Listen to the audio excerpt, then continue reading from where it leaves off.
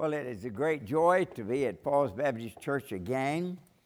When I landed yesterday in Milwaukee, I thought they've landed in the wrong place. Because every time I've been here in February, it's a big snow, okay? So I thought the plane had landed in the wrong place, but thank God it had not. I used to say for a long time, and by the way, my favorite song is "And Can It Be?" Okay, and I used to say for many, many years, Brother Van Gelderen, that if you haven't heard people in England sing that song, you haven't heard it sung. I think after this morning, I'm going to change that and say, if you haven't heard people at Falls Baptist Church to sing "And Can It Be?" You've never heard it sung. That was absolutely phenomenal. Open your Bibles to Matthew chapter 7. Matthew chapter 7, it'll be easy to find, so if you're able and would like to stand for the reading of God's Word, let's do that. Matthew chapter 7, at the end of the Sermon on the Mount, and scholars have debated whether the Sermon on the Mount is one sermon or an accumulation of various sayings of the Lord. I don't think there's any real question about that. I'm not a scholar, but I think it was one sermon, okay? And by the way, if it was, when those folks went home that day, they had spiritual indigestion, amen? Because there's a lot of meat in Matthew chapter 5, 6, and 7. At the end of that sermon, Jesus says, "Therefore, whosoever heareth these things of mine and doeth them, I will liken him unto a wise man which built his house upon a rock. And the rains descended, and the floods came, and the winds blew and beat upon that house, and it fell not, for it was founded upon a rock." Now, the very opposite of that. "And every one that heareth these sayings of mine and doeth them not shall be likened unto a foolish man, which built his house upon the sand. The rains descended, the floods came, the winds blew and beat upon that house, and it fell, and great was the fall of it." Dear Lord, speak to our hearts today through your word. And Lord, I love these people. They've been such a blessing to me through the years. I've learned so much from them. And I'd sure like to be a blessing to them, but I know the only way I can do that is that you would bless and use me. You're the vine. I'm just a branch. And away from you, I can do absolutely nothing. But I can do all things through Christ, which strengthens me. So, Lord, I pray for your strength today in Jesus' name. Amen. It is important how we hear. So many times we hear, but we don't listen. I well remember a rebuke from my first pastor, Brother Jack Ratliff, when I was 16, 17 years old. I was sitting behind a lady with a small child and had evidently decided that it was my responsibility to entertain that child during the service. Brother Ratliff stopped his message for a minute and said to me, "Don, Mrs. Wilson will take care of her child. You listen to me." Now, I, to be honest with you, I did not appreciate that rebuke at that time, okay? But I deserved it, and it's been good, okay? How many of you husbands have been sitting at breakfast table or some other time, and your wife is talking, and you're thinking about 100 different things, and all of a sudden, and I don't know how many times for this happened to me, Virginia would say, "Don, are you listening?" "Oh, yeah, I'm listening." "Oh, what did I say?" "Well, you said a lot," okay? So it's very important that we hear the truth. And I'm so thankful, Dr. Van Gelderen, that through the years, from the time I was saved to 16 years old until now, that God has providentially put people in my life that have taught me some things that I needed to know. Years ago, Robert Fulghum wrote a book, and the title of it was, Everything I Needed to Know I Learned in Kindergarten. So basically what I'm going to tell you today is how God taught me to give. And by the way, everything I've needed to know about giving, God taught me in the church. You go to church, you listen to the Word of God. Now, so many times we hear, you say, yeah, with a loud voice like yours, we can't help but hearing, okay?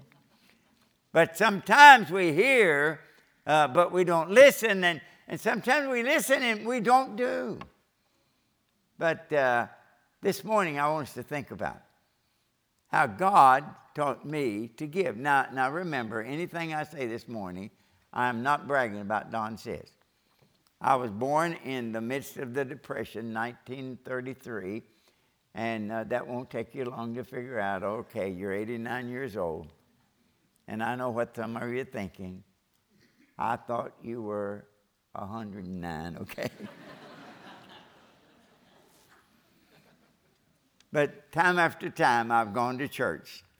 I've listened to the Word of God. The man of God opened the Bible and taught me. So, how God taught me to give. And by the way, the devil has duped us into thinking the more we give, the less we'll have, which is totally contrary to what the Bible teaches. Give, and it shall be given unto you, a good measure, pressed down, shaken together, and running over shall men give into your bosom. With the same measure you meet withal, it shall be measured to you again. And in the Proverbs chapter 11, the Bible says in verse 24, and it's talking about an agricultural illustration, and here's a farmer just sowing seed. There is he that soweth, just sowing seeds everywhere. And by the way, when a farmer sows a seed, he doesn't think that's the end of that seed. No. That seed is going to die, and it's going to produce much more than it was.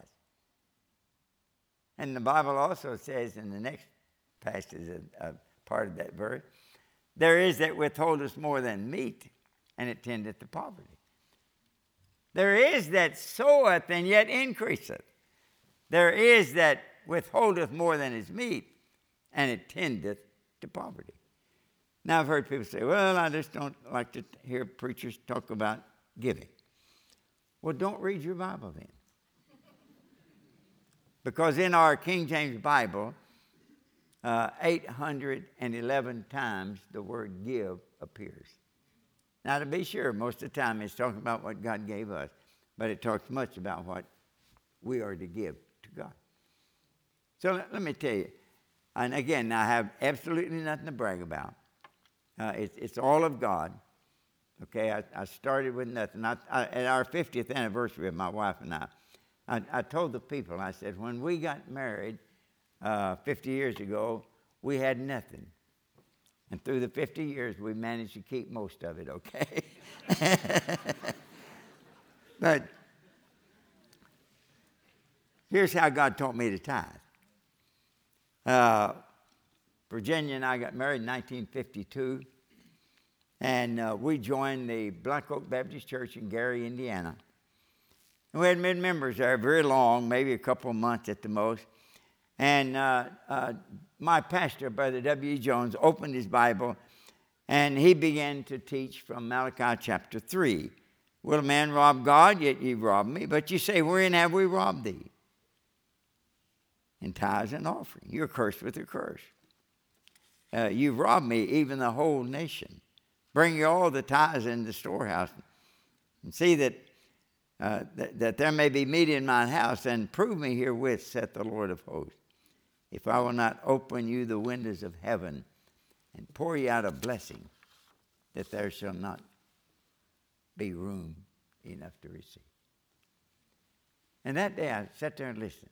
Now, I got saved when I was 16 years old, so I think I'd heard a message on tithing before. But if I did, it didn't make any difference. And you've heard a lot of messages that didn't make any difference to you at all. Did you ever hear about the 3 fellas that went deer hunting? 2 deacons and a preacher. And a big buck deer appeared. All of them shot, bang, bang, bang, and they all ran up there, and the deer fell over dead. And they was all fussing about which one of our bullets killed that deer. And there was a game warden standing there, and he came over to him, and he said, "What's the argument?" And they told him. And they said, 2 of us are deacons, and this is our preacher. And all of us shot, but we all think it was our bullet that killed that deer. And the game warden picked up the deer by his antlers, looked around, examined him. He said, "Which one's the preacher?" The preacher lifted his hand. He said, "All right, it was your bullet." The deacon said, "How in the world you know that?" He said, "Well, the bullet went in one ear and out the other one, okay?" So I had probably heard about tithing, but if I did, it went in one ear and out the other. But that day I sat there and listened, and I thought, number one, I don't want to rob God. Number 2, I want the blessings of God. And at the end of that message, and I could have walked out of church that day and said to Brother Jones, "Hey, Brother Jones, you taught me a lot today. That was a good message. I appreciate it." And that wouldn't have done me any good. But that day I went forward and I said to Brother Jones, "I believe what you preached today." Now this is 1952. And from this moment forward, everything God gives me, I will give at least 1/10 of that back to God through my local church. And by the way, when I said that, and Brother Jones told the congregation what I said, okay? And when he did, the Black Oak treasurer, the treasurer of Black Oak Baptist Church, didn't jump up and say, "Well, now that Don's going to tithe, our financial problems are over." I was working at King's Foundry, making $1 an hour. My tithe was $4 a week. And I can hear somebody say, "Good night, if I only had, $4 a week, I'd be glad to tithe." But when you only have $36 left, that's not much, amen? Now, what are you saying? I'm saying this. My $4 a week tithe did not make an impact on Black Oak Baptist Church, but it made an impact on me, and it proved to me that if I do what God told me to do, God would take care of me. By the way, when I first started, it was pretty legalistic, and that's all right. You got to start somewhere. And if I worked overtime, made $45, I'd give $4.50. I didn't want to overdo it. And, I have a lot of people even ask me legalistic questions about tithing now. "Brother, sister, you believe we're going to tithe off the net income or the gross income?" And I've heard that so many times, I've got a good answer. God's promised to bless you if you tithe. You got to decide, do you want his net blessings or gross blessings? Amen. Now, I don't know about you. I'd rather have his gross blessings. 1968, I was at your pastor's father's church, Marquette Manor Baptist Church in Chicago, Illinois. Now it's in Downers Grove, I think. But I preached Sunday morning, Sunday night. I was home on furlough from Japan. And Dr. Van Gelderen said, "Brother Sis, on Monday, Tuesday, and Wednesday, we're going to have Brother Billy McCarroll from Cicero Bible Church to come and teach our church about faith promise giving." I'd never heard that term, faith promise giving. And but from the time that Dr. Billy McCarroll began to talk about faith promise giving, and he used in Monday night, Tuesday night, and Wednesday night, he expounded 2 Corinthians chapters 8 and 9. And he said, now, there's one subject to both of these chapters, and it's this. It's an offering. And he said the offering was not for the church at Corinth, but it was to be given through the church at Corinth, and it's to go to others. To explain, that's a mission offering. I'll never forget what he said. He said 3 things. He said, number one, it's simple. And I thought, I like that. simple. I've heard preachers preach, and when they get through, I wouldn't have any idea what they said. I love simple things. I'm glad Virginia loves simple things. She married me, okay? Abraham Lincoln once said, God must have loved simple people. He made so many of them. He said, you have a mission conference, you have mission emphasis, and then sometime during that time, you urge everyone to take a faith promise commitment card and to make a commitment to give something every week to missions above the regular tithe and offering. So I said, and listen, that's great. And then he said, it's successful. And he told about church after church where he had introduced faith promise giving, and they were just giving nominally, and then they began to give exponentially to missions. It's successful. And I thought, well, I like that. If you're going to do something, you might as well be successful, amen? And then he said, it's scriptural. And I thought, okay, if it's scriptural, then everybody ought to do it. But I remember the verse that he emphasized more than any other verse. It was in 2 Corinthians chapter 9, verse 7. If you have your Bible, you might like to look at that. 2 Corinthians chapter 9 and verse 7. And listen to it. Every man, according as he purposeth in his heart, so let him give, not grudgingly or of necessity, for God loves a cheerful giver. Now, look at the first two words of that verse. Every man.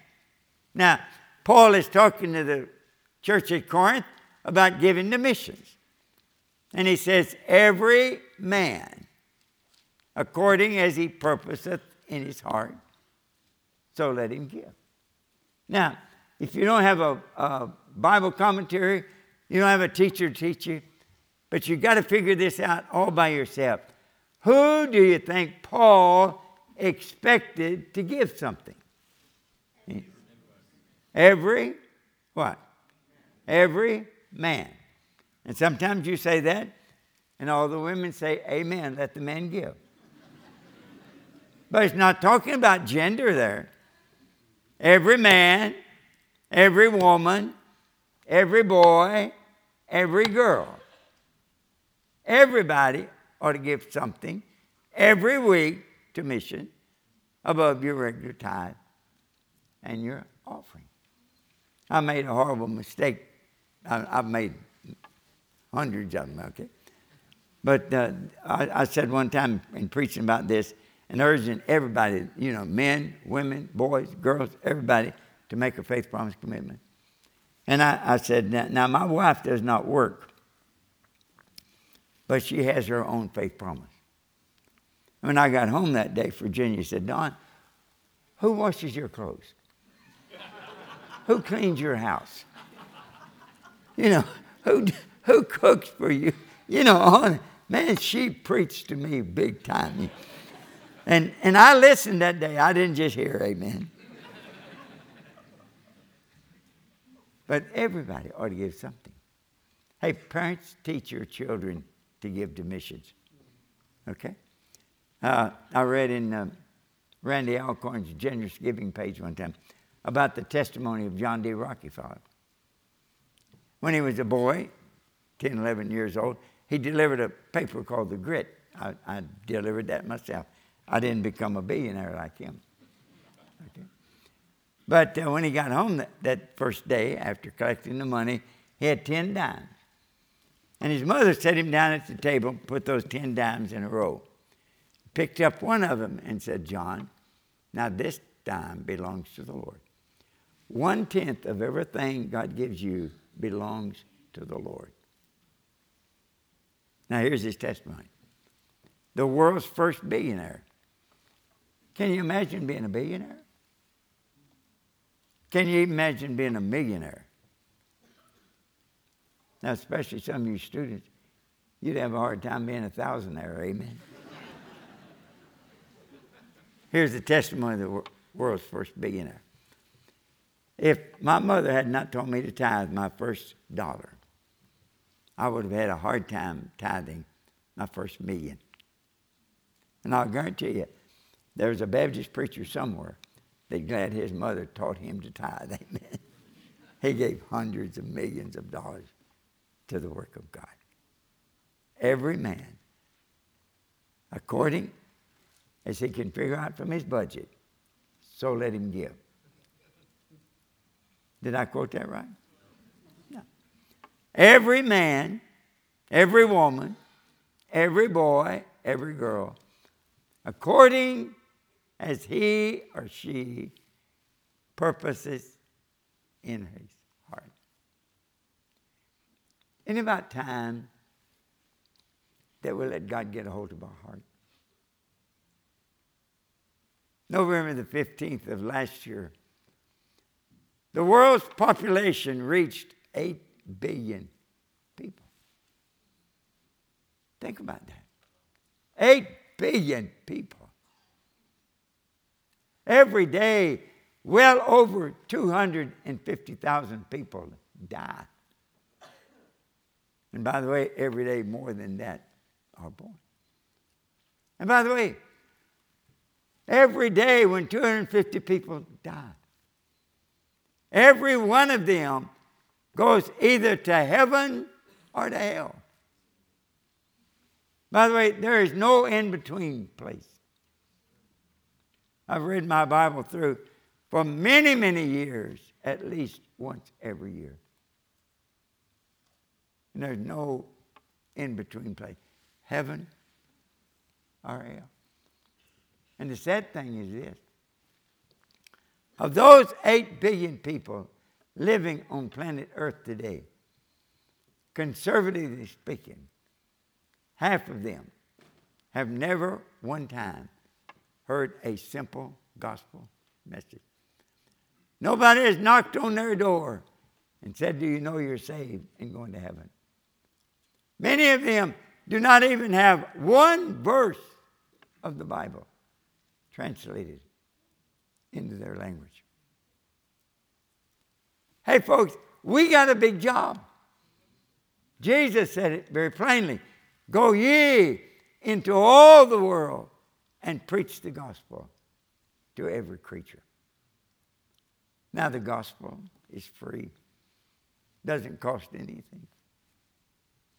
It cost God his son. It cost Jesus his life. But thank God for us, it's free. Amen. The wages of sin is death. That's what we deserve. But the gift of God is eternal life through Jesus Christ our Lord. In other words, God's not trying to sell anybody something. God's not trying to get somebody to work for something. God is offering to all of the 8 billion people a gift. And the gift is eternal life. But the sad thing is, many of them have never heard. I remember an 87-year-old woman getting saved in Japan from an evangelistic group that went out from our school. Matsumoto-san led an 87-year-old woman to the Lord. She came back home so excited, told Virginia and I about it. And she said after that woman got saved, she began to cry.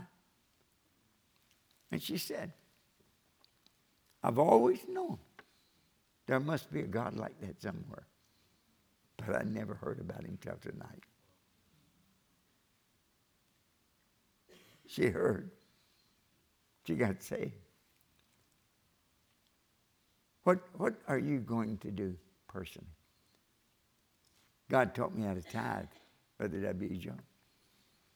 God taught me how to give the faith promise by listening to Dr. Billy McCarroll. And I had lunch with your dad, Dr. McCarroll. Tuesday and Wednesday, I picked their brain about faith promise giving. I went back and taught my church, Calvary Baptist Church, Harvey, Illinois, where I was a member about it. And in 1968, I made my first faith promise commitment. I took a card like you've got. I wrote on there, by faith in God, I promise to give $5 a week to missions. You say, well, Brother Sis, you didn't have much faith, did you? Now, modern missionaries, they won't believe this. But I was a missionary in Japan. I had less than $500 a month support. It took some faith. Hey, by the way, for the first 4 years, I doubled my faith promise. Next year, I gave $10. Next year, I gave $20. Next year, I gave $40. The next year, I gave $80. And pretty soon, I realized I can't continue this, okay? But for 55 years, I've increased my giving every year. The least I've ever increased is $5 a week. If you've never made a faith promise, your prayer ought to be, dear God, how much would you have me to give? If you're already giving, then your prayer ought to be, dear God, how much would you have me to increase my giving? Paul said, when your faith is increased, we, the missionaries, will be enabled by you to preach the gospel in the regions beyond. Let me tell you about two other giving. 1968, same year, I was preaching in a meeting in Detroit, Michigan. Preachers meeting, maybe 25, 30 preachers. And a man spoke before me, Brother Hafford Overby. And he read this verse. I've showed you all things, how that so laboring, you are to support the weak and to remember the words of the Lord Jesus. How he said, listen to this, it's more blessed to give than receive. Now, I was already tithing. I was giving the faith promise. But to tell you the truth, sometimes it wasn't so joyful, okay? But listen to that man of God tell about the joy of giving. That day, I became a joyful giver. You say, Brother Sisk, you like to receive things? Sure, all of us like to receive things, amen. But I'll be honest with you. What brings me more joy than receiving things is being able to give to others. It's more joyful to give than receive. Hey, by the way, here's what Jesus is saying. The person that lives to give is much happier than the person that lives to get. If you're just living to get something, you're totally dependent on somebody else. My dear friend, if you're living to give, then you can always find somebody, something, some cause that needs you to give. One other thing, real quickly. I resigned as president of BIMI 2002. I went to a leadership meeting at Lancaster Baptist Church. And Dr. Paul Chappell and Dr. Mark Rasmussen had my future all planned. Now, they hadn't said a word to me about it. But they persuaded me that I should come to West Coast Baptist College and teach missions one semester, just one semester. And I thought it was a good idea, and I was thinking about other things, but I thought that was a good idea, and I did. Bottom line is, 2003, we went out for the first time, and we taught missions one semester. 2003, 2004, 2005, 2016, okay. And it was good. But in February of every year, Dr. Van Gelder, they have a big offering. Now, when it started out in 1991, it was $20,000. But every year now, it's somewhere between $1,500,000 and $2,500,000. Every year. That's the reason they built all those buildings and so forth. And I was preaching out every Sunday. Virginia had a Sunday school class, so she was standing there teaching. She was listening to Brother Chappell, and she was listening to testimonies. And So we began to pray about what we should give. And I said, I tell you what, Virginia, you write down on a piece of paper what you think we ought to give. And I'll write down on a piece of paper what I think we ought to give. And when we revealed what we'd written down, I looked at that, and here's what I thought. Dr. Paul Chappell had brainwashed you. If we give that much, we'll probably starve this year. But then I got to thinking, wow. Well, she said, we don't have that much now, but we can give so much every month. And I learned about extravagant giving. You want a good example? Just before the crucifixion. Over in Jerusalem, the religious leaders got together and they decided, we're going to kill him. We're going to kill him. We got to get rid of him. Over in Bethany, just a few miles away, the friends of Jesus had gathered. They'd had a wonderful meal together. Mary was there, Martha, Lazarus, Simon, the disciples of the Lord. It was a wonderful time together. You can imagine Mary looking around. And she looked at her brother Lazarus and said, I remember when Lazarus died. Jesus came a little later. Martha and I both told him that he was too late. If he'd have gotten there early, Lazarus wouldn't have died. But she said, after a while, he said, let's go out to the tombs. And they went out there, and they were crying. And by the way, he did too. Jesus wept. Hey, he knew what he was going to do. But he looked around at Martha and Mary, others. They were weeping. And by the way, whatever bothers you bothers him. He's compassionate. He cries with you. And then Jesus said, hey, roll away that stone. And they said, but please don't do that. He's been dead 4 days. By now he stinketh. By the way, after you've been dead 4 days, it's all right to stink. Just don't stink while you're living, amen? He's been dead. And Jesus said, Lazarus. And by the way, somebody as well said, it's a good thing he said Lazarus. Because if he hadn't said Lazarus, if he'd have just said, come forth, everybody in the graveyard would have got up and got up. And that's the kind of power he had. Lazarus, come forth. And Mary said, I remember my brother coming out of that tomb. Loose him, let him. There he is. Look at him. I remember when Simon was a leper. But look at him. He's cleansed. I remember when I was a sinful woman, wicked. But Jesus cleansed me from all my sin. And she gets to thinking, I've got to do something for him. And she had an alabaster box. By the way, she didn't buy this perfume at Walmart, okay? Judas said it could have been sold for 300 pence a whole year's salary. Very expensive. And she thought, I've got to do something for Jesus.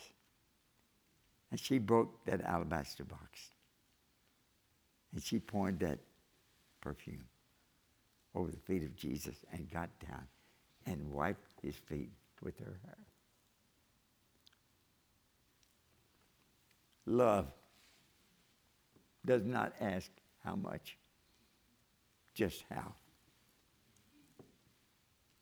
Now you can give without loving, but you can't love without giving. You've heard simple messages about tithing. your pastor, every Sunday morning, every Sunday night, every Wednesday night, he gets up and proclaims, thus saith the word of God. You've heard.